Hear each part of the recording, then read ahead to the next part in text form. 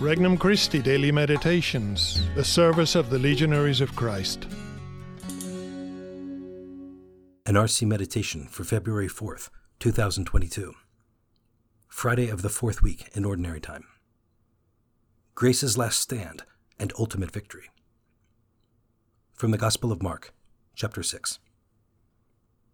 King Herod heard about Jesus, for his fame had become widespread, and people were saying, "John the Baptist has been raised from the dead. That is why mighty powers are at work in him." Others were saying, "He is Elijah." Still others, "He is a prophet, like any of the prophets." But when Herod learned of it, he said, "It is John whom I beheaded. He has been raised up." Herod was the one who had John arrested and bound in prison on account of Herodias, the wife of his brother Philip, whom he had married. John had said to Herod, "It is not lawful for you to have your brother's wife." Herodias harbored a grudge against him and wanted to kill him, but was unable to do so. Herod feared John, knowing him to be a righteous and holy man, and kept him in custody. When he heard him speak, he was very much perplexed, yet he liked to listen to him. Herodias had an opportunity one day when Herod, on his birthday, gave a banquet for his courtiers, his military officers, and the leading men of Galilee. His own daughter came in and performed a dance that delighted Herod and his guests. The king said to the girl, "Ask of me whatever you wish, and I will grant it to you." He even swore many things to her. "I will grant you whatever you ask of me, even to half of my kingdom."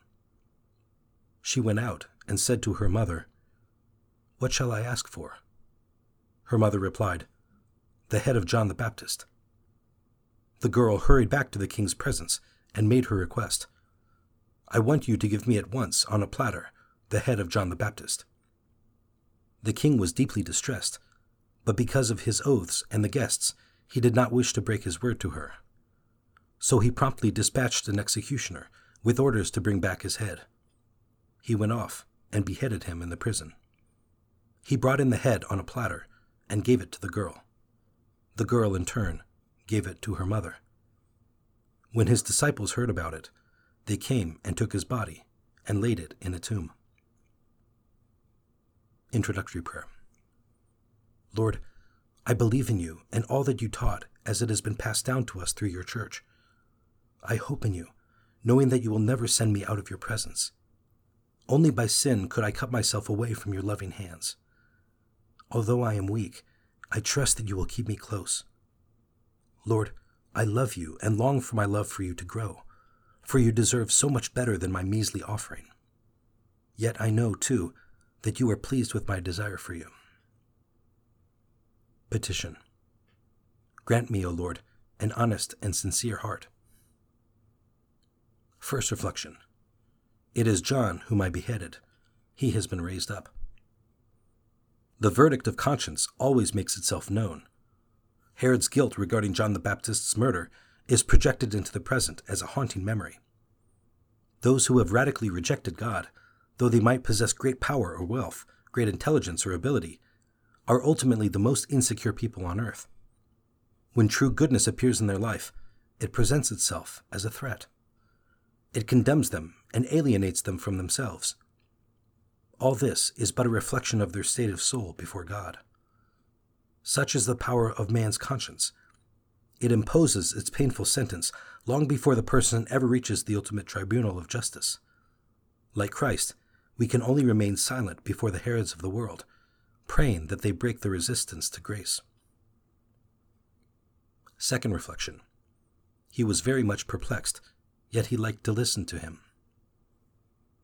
Fear the grace of God that passes, never to return. In the lives of all persons, even the wicked, enough goodness is given them to be saved, enough such that God can offer them the truth of salvation within the scope of their freedom. Such graces last for only a time, not forever. These moments cannot be treated as moments that temporarily pacify our conscience, only to permit us to continue in our sin and resistance to living a holy life. Herod feared John, knew he was a holy man, and felt the attraction of his words, but he did nothing to respond to it. You cannot play around with God and win. Herod loses and attacked what he knew he should love. This tragedy must teach us to be sincere and never imprison the voice of God in our soul, but to let it reign in our life. We must use our freedom to respond to God's voice, breaking the chains of human respect or fear of sacrifice that bind us to darkness.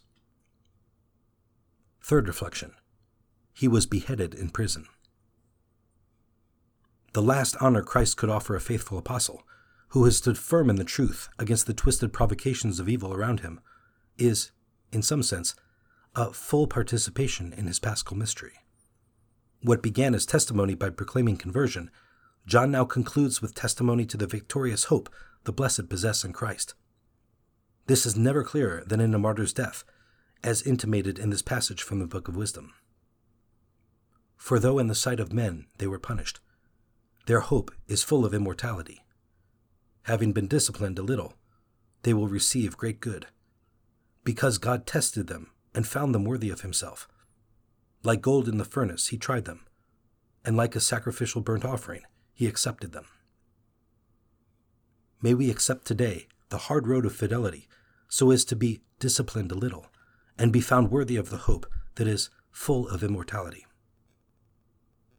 Conversation with Christ.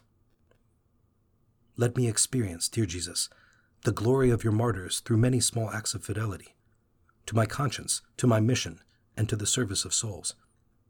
Heroic and filled with hope, may I accept the sentence of love and not fear any path you set before me today. May I be like one who has died and yet lives the blossom of a holy life that will never end. Resolution. I will work to be sincere in all I do and use the sacrament of confession as a place of constant conversion and openness to God's will. For more resources, visit regnumchristi.org or download the Regnum Christi English app today.